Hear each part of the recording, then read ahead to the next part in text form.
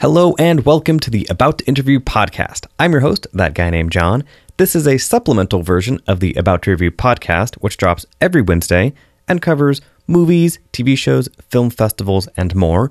You can follow the podcast on all forms of social media, Facebook, Twitter, and Instagram at About to Review, and make sure to subscribe on iTunes/Apple Podcasts, Stitcher, TuneIn, Blueberry, and anywhere else you get your podcasts. This show focuses solely on the conversations that I have with authors, directors, actors, and creators, and is available on YouTube as well as subscribing to the podcast. Make sure to click the subscribe button below, give a thumbs up, and check out the full show notes with links to the guests at abouttoreview.com. Let's all go to the lobby. Let's all go to the lobby. Let's all go to the lobby to get ourselves a treat. Yeah! Let's all go to the lobby. Yeah! Let's all go to the lobby. Yeah! Let's all go to the lobby. Yeah! Let's all go to the lobby. Sitting with me now is Morgan Neville, here as part of the Seattle International Film Festival with the amazing documentary called Won't You Be My Neighbor? Welcome to the show. Thanks for having me. So one of the things about this documentary that was incredible, not just being Mr. Rogers, and anybody in the past 50 years knows Mr. Rogers. What I really liked is one of the quotes he said near the beginning was that his first language was music. That was how he could have his emotional expression.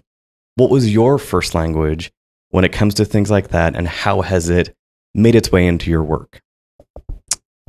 My first language was probably Mr. Rogers, Right? Because I was born in 1967. His show started in 1968, beginning of 68. So I was like Gen 1 Mr. Rogers fan. The OG Mr. Rogers fan. The original black and white Mr. Rogers fan. Right? So I feel like he was there for me, from the beginning. And I loved the show as a kid and watched it for years. So I feel like maybe I had his help, along with a lot of other things, and I'm a musician. I've made a lot of films about music. So I think I just bonded spiritually with Fred, talking about music and understanding the power of music too. And even though the film's not about music, music was a big part of his story and of this story. He wrote every song on the show for 200 songs. Performed most of it. Yeah. Wow. It's kind of amazing. He was a composition major in college too. I mean, music was very important to him. It's very important to me. So music has always been therapeutic for me. And Fred Rogers is kind of the perfect synthesis of all of those things, emotional healing and music and so much more. Excellent. Yeah. So as an accomplished documentarian, the little thing like an Oscar that you won, those types of things. When you start getting into these documentaries, and with a lot of these, there's always kind of a dark underbelly. There's some sort of truth that needs to be exposed. With this, was there any concern going into it of like, what am I going to find? Especially being, like you said, an OG Mr. Rogers fan from the very beginning. What was that kind of anticipation like, or was there any tension? Yeah, when I first started the film, the first trip I took to Pittsburgh, because he lived in Pittsburgh, he did the show in Pittsburgh. It was a big part of him and who he was. So the first trip I took down there, I got in a taxi and I explained to the driver what I was doing in Pittsburgh. And everybody in Pittsburgh has their own Mr. Rogers story. Of course, yeah. But the cab driver turned around and said, "You better not screw this up."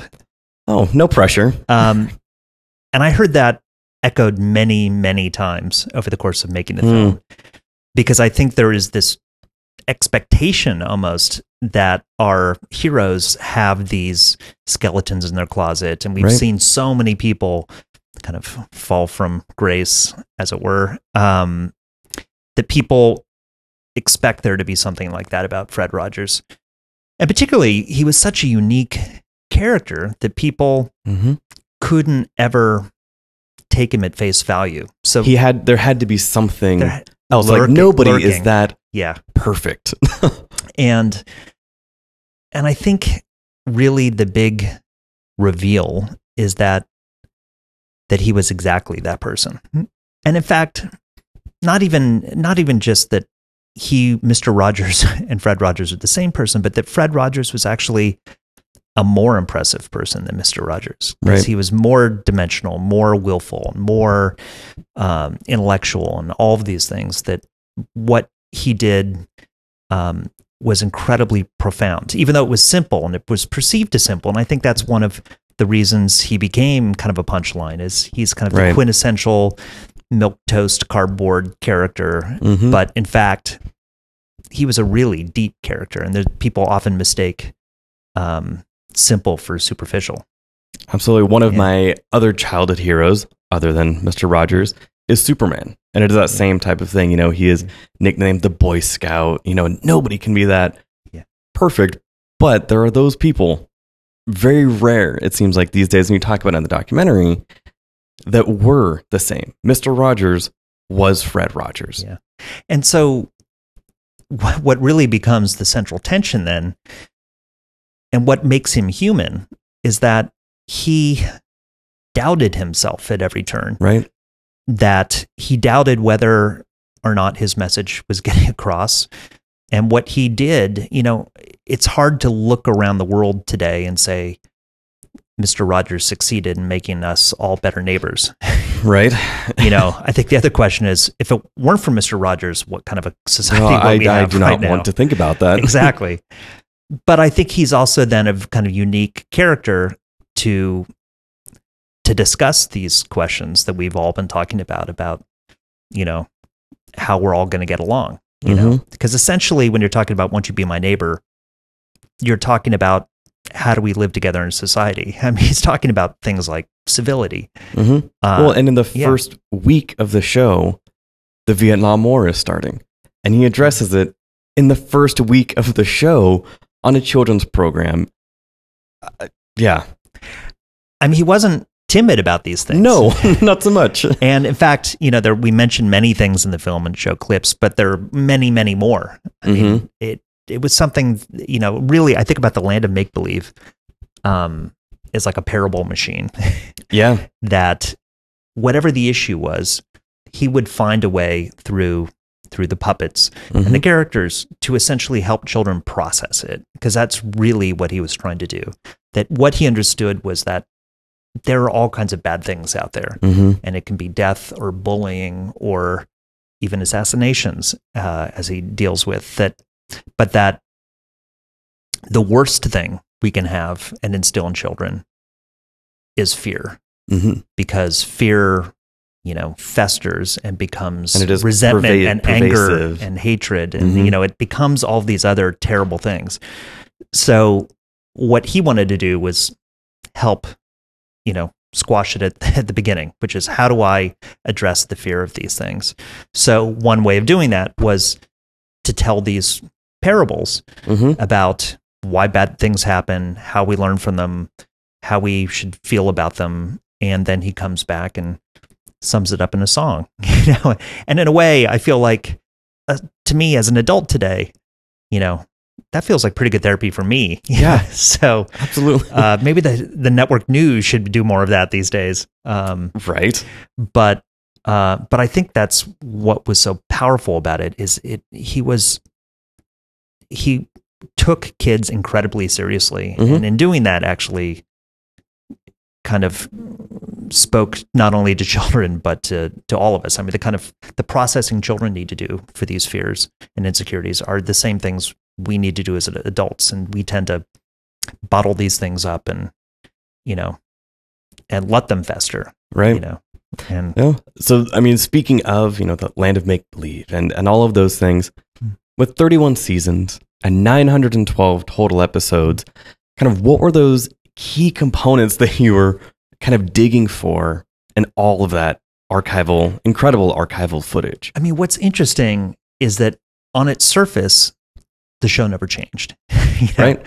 You know, he came in every day, he took off the coat, he put on the sweater, put on the sneakers, The trolley took you to Land of Make Believe, Mm-hmm. and then you came back. So superficially, you could play 31 years of episodes on a loop. Mm-hmm. However, what interested me was when you actually look up close under a microscope, you see it did change. And Right. they're subtle changes, but the changes speak volumes both about Fred and about the times. And I think Fred always wanted the show to develop. I mean, that we tell the story in the film that he actually stopped making episodes for a couple of Mhm. years. Which I did not even realize Yeah. because all my life it was It was there because it was Yeah. syndicated the whole time. right. He had stopped making episodes. But in 1976, he stopped making episodes because he thought, I've talked about everything kids are fearful of, and I've done enough episodes that you can play enough episodes so that a child can make it through those years without seeing a repeat. Right. That was his goal. Mm-hmm. What he realized after a couple of years was that there were many things he hadn't addressed. There were more problems coming. Society was changing. So, for instance, a lot of people wrote to him and said, it's very important for you to do something about divorce. Right. And it took him 5 years to figure out how to address divorce. And he ended up doing a week of episodes about divorce, which are Right. incredibly powerful. Mm-hmm. But I think it was an understanding that as times were changing and the world around children were changing, that he had to change too. So the show actually became much more kind of willful and took on the challenge much more strongly in the 80s. So the 80s episodes are actually even more forceful than the ones from the 70s. Wow. And then the last two questions, these are the philosophical questions, that I warned you about before I started recording. So the first one, if you were to have a puppet that would be your kind of mouthpiece, how he had Daniel Striped Tiger, what would that puppet be? I think it would be some kind of an animal that was a seeker, Okay. like a badger, maybe. Okay. Badger puppet. So a seeker, but also vicious if cornered. Yeah. Okay. Vicious if cornered, but it's something, I feel like what I do for a living is seek things out, Mhm.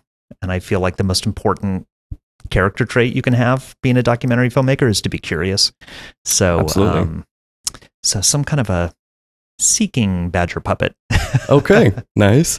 And then tying into some of your other recent work. Yeah. On Netflix, you helped produce Ugly Delicious, a cooking show. So in thinking about Won't You Be My Neighbor and how so many people are going to have memories attached to it and it is going to transport them to places where they remember watching it. Now tying in food. Yeah. How would you describe Mr. Rogers as far as a meal? What type of meal would this experience be?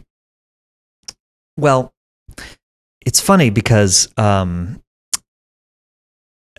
me, they're actually both about a similar idea fundamentally. Like it's an idea I come back to in many things I work on, which is the idea of common ground and culture as a vehicle for common ground. Food is a way of bringing people together. Absolutely. And Mr. Rogers is a character that brings people together. He supersedes those divisions. So I think that meal would be a big communal bowl of something where everybody could sit around and share together from the table. So maybe he was a vegetarian too. Really? Yeah, because he said he never wanted to eat anything that had a mother. Fascinating. That's a very Mr. Rogers idea. Absolutely. So how about a vegetarian Chinese meal around a lazy Susan with a bunch of people? I think that would be the Mr. Rogers meal. Fantastic. Perfect answer. So thank you so much for taking the time. I know that you are very busy with everything. So the film is Won't You Be My Neighbor? It is hitting theaters soon in various markets after making a festival run. So thank you so much, Morgan Neville, for taking the time. Thanks. And here in Seattle, June 15th. Yes, June 15th. Thank you. Thanks. Let's all go to the lobby. Let's all go to the lobby. Let's all go to the lobby to get ourselves a treat.